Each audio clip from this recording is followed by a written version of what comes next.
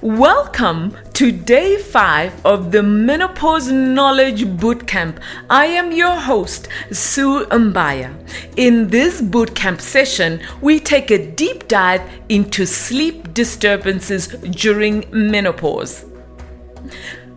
During menopause, women may experience a range of sleep disturbances at night, usually summarized as insomnia. But what does this really mean? Insomnia is associated with symptoms like difficulty falling asleep, waking up multiple times during the night, waking up too early in the morning, and not feeling well rested after a night's sleep. As a result, women experiencing insomnia are likely to experience a range of situations: irritability, depression, or anxiety, difficulty paying attention or focusing on tasks, challenges with memory, or increased errors or accidents with normal tasks. If it continues, poor sleep can also lead to depression, hypertension or blood pressure, and lost sex drive, amongst other serious conditions. So by affecting the quality and the quantity of sleep, menopause can affect the quality of life for women and those close to them. Why does this happen? Well, the hormonal changes that take place during the menopause transition play a massive role in these sleep disturbances. Let us look at a few of these changes. Progesterone levels. We know that progesterone levels drop during menopause. Well, progesterone is known for its role in pregnancy, but also it is the sleep-producing hormone. What about cortisol? We know that cortisol levels are frequently elevated during menopause. Well, menopause plays a role in waking up, in motivation, and in wakefulness during the day. But when constantly elevated, cortisol causes sleep disorders, anxiety, weight gain, and further hormonal imbalances. For instance, cortisol functions antagonistically with the sleep hormone melatonin. Each of these two hormones counterbalances the other in a very precise rhythm. When cortisol is high, melatonin is low. And when melatonin is high, cortisol should be low. This means that in a high cortisol environment, the sleep rejuvenating role of melatonin is disturbed. Let's look at another hormone, estrogen. Estrogen contributes to regulating sleep in many ways. Number 1, estrogen helps to regulate the spike of cortisol in the morning.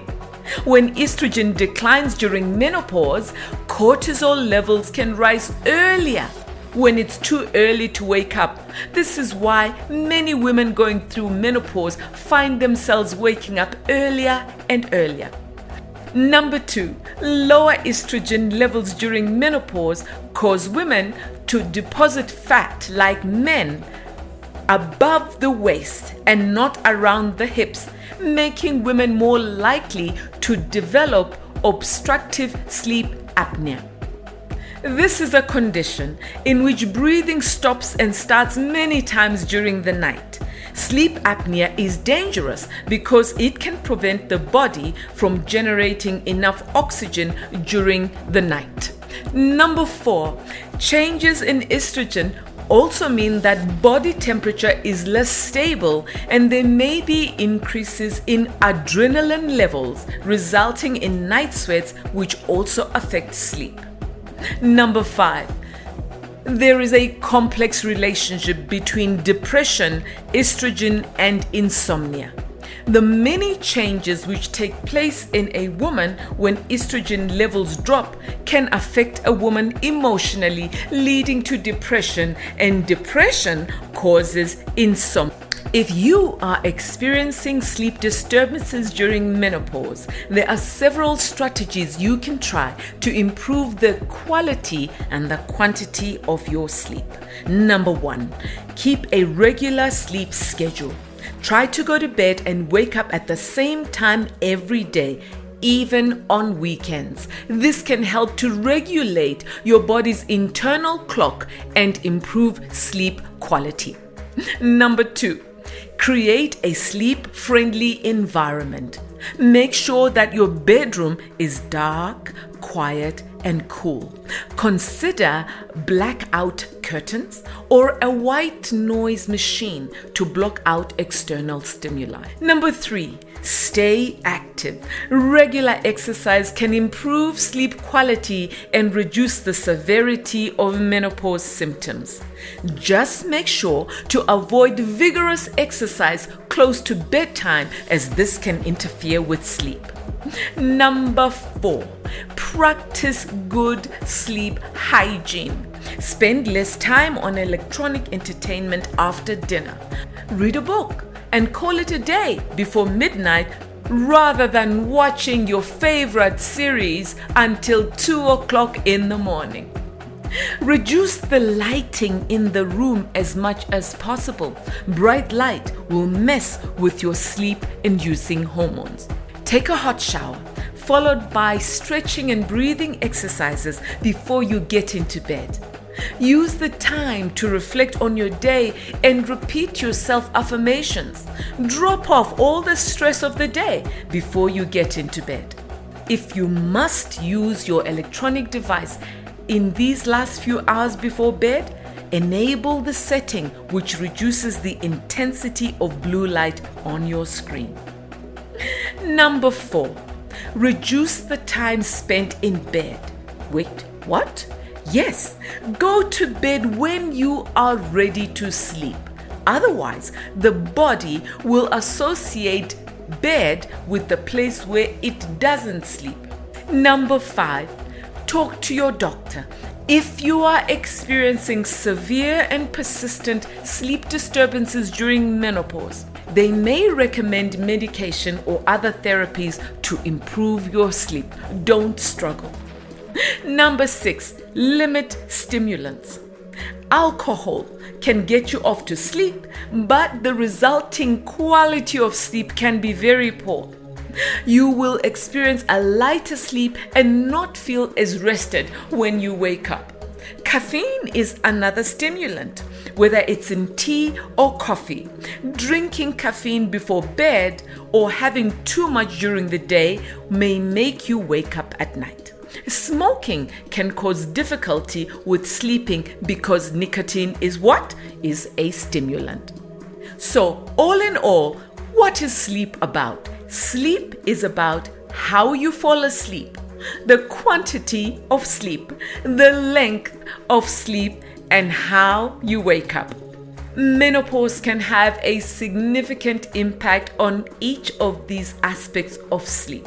But there are strategies that you can use to improve your sleep during this transition.